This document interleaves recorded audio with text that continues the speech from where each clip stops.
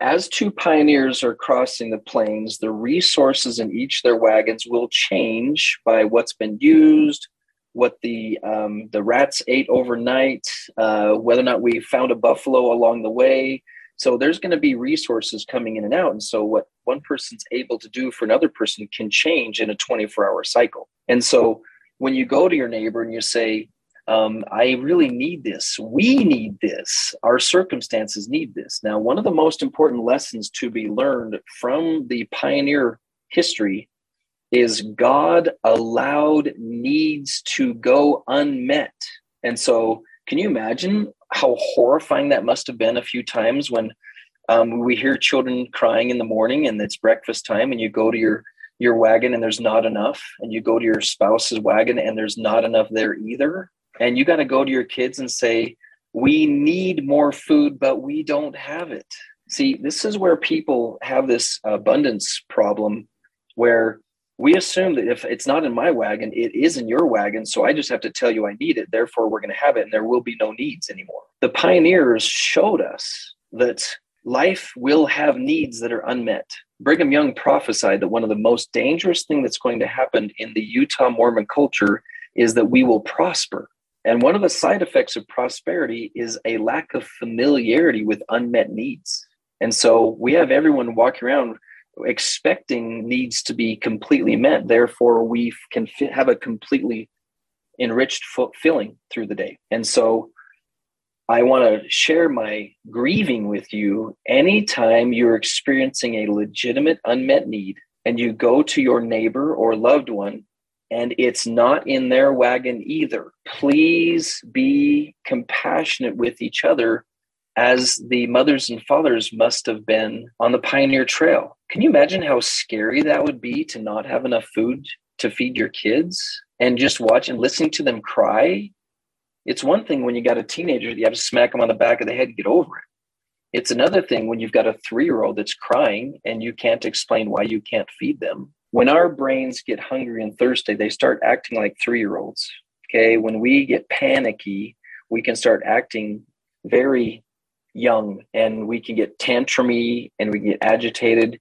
You really got to watch yourself to make sure that you're not dumping your needs on another human who is already depleted themselves. All right, let's step into this. We have some true principles found in the scriptures. I found in 2 Nephi 4. O Lord, I have trusted in thee, and I will trust in thee forever. I will not put my trust in the arm of flesh. This is Nephi after they get to the new land, and he's had plenty of experience with at least not trusting his older brothers. Okay, that's not something you can invest money in. I'm sure his father, I don't know if his father had just died or was about to die at this time, so he was no longer a resource.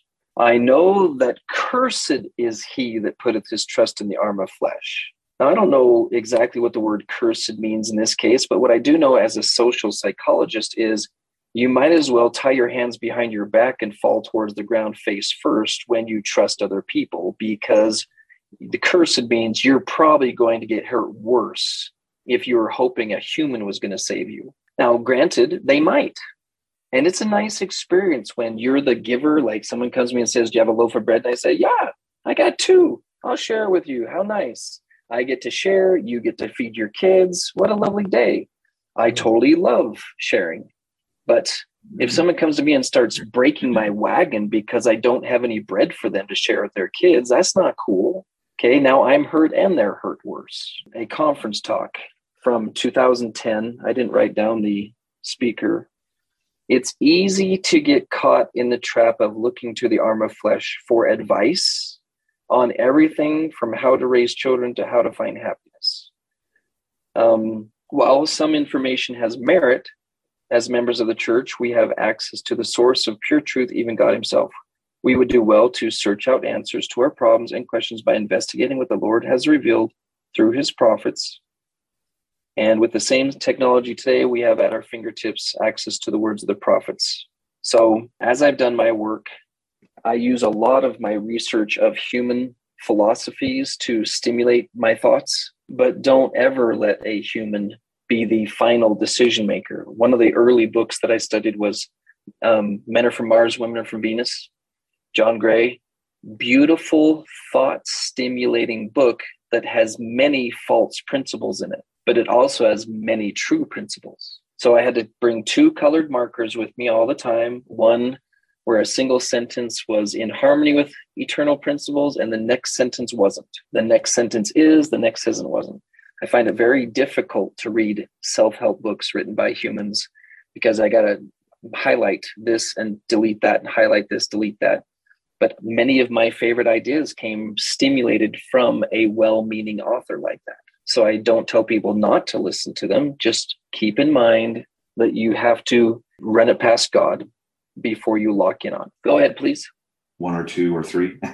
Please. We'd love to hear all of your thoughts. I'll hold a few back. Back in 2007, I went to the hospital for suicide and all that kind of fun stuff. And it kind of changed my life to a certain significant degree with addictions and other things going on in my life. And just, bad life at that point.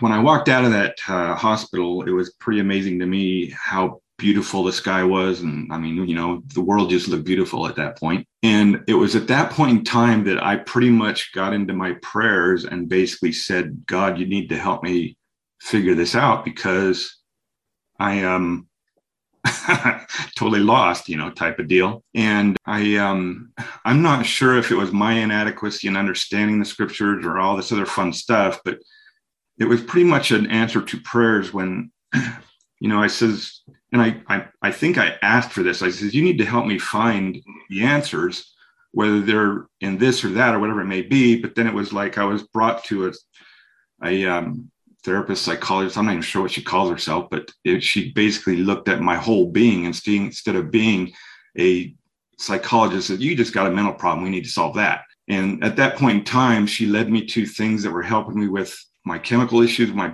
imbalance. And it was just so nice to jump into her pocket to be able to help me look at my whole being with my body and my mind and my spirit and these different things that she helped me basically kind of in a direction that was helping me to heal and to basically come back.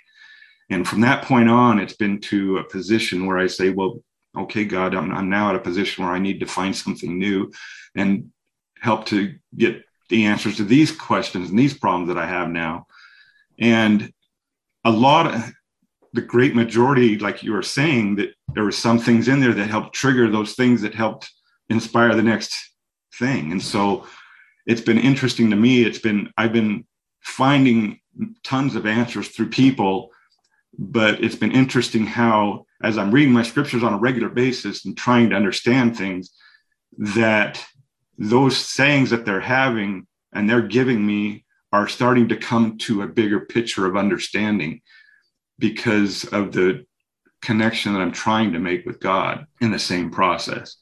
So I think people are a huge part of it because there's a lot of knowledge and we're in the information age, if you think about it.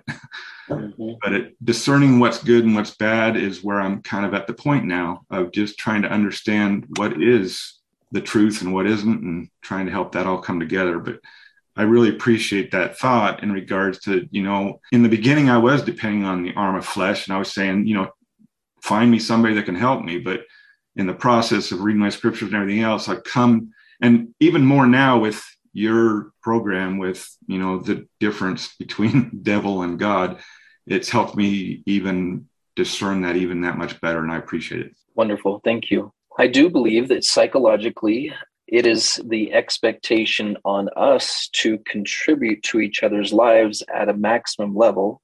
I think about how the law of consecration was supposed to have worked back in the day, where everybody did the best they could to bring something to the bishop's storehouse. And if it was done correctly, you might only just bring 10 more carrots than you need that week from your vegetable garden.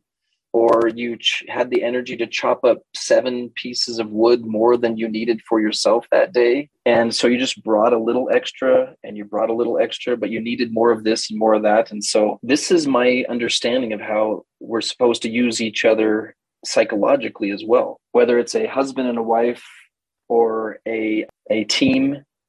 But sometimes the textbooks imply that you're supposed to go to the storehouse and receive more than you bring in. And then you become dependent on it. That's why the bishop storehouse in the consecration attempt back in Joseph Smith's days didn't work, is because they never understood you're supposed to put more in than you take out, even if it's just one thing. Like, all I have is carrots. It just doesn't seem like I'm helping everybody out when all I do is bring extra carrots every time.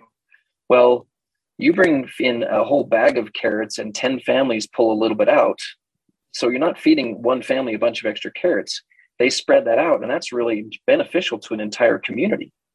And then someone else brings a little bit extra. And so that's how they would fill the storehouse. Think about this with respect to, as you attempt to give, sometimes we don't value what we give because we just keep giving the same thing and it's really not that big of a deal. And, I'm just good at one thing. I'm not really that good at a lot of things. Well, that's okay. Just imagine carrots. All right. Bring your surplus, put it where people can find it, and then others will bring their surplus. And that's when we start to really feed each other in a massive way where everyone's overfed. I mean, if you look at the history of the Mormon culture, the reason we're so prosperous is that attempt at consecration mentality.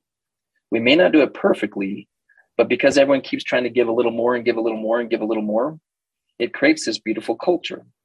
So, but we're still told to have self-reliance so that we don't rely on it. Okay. We use it powerfully, but we don't rely on it.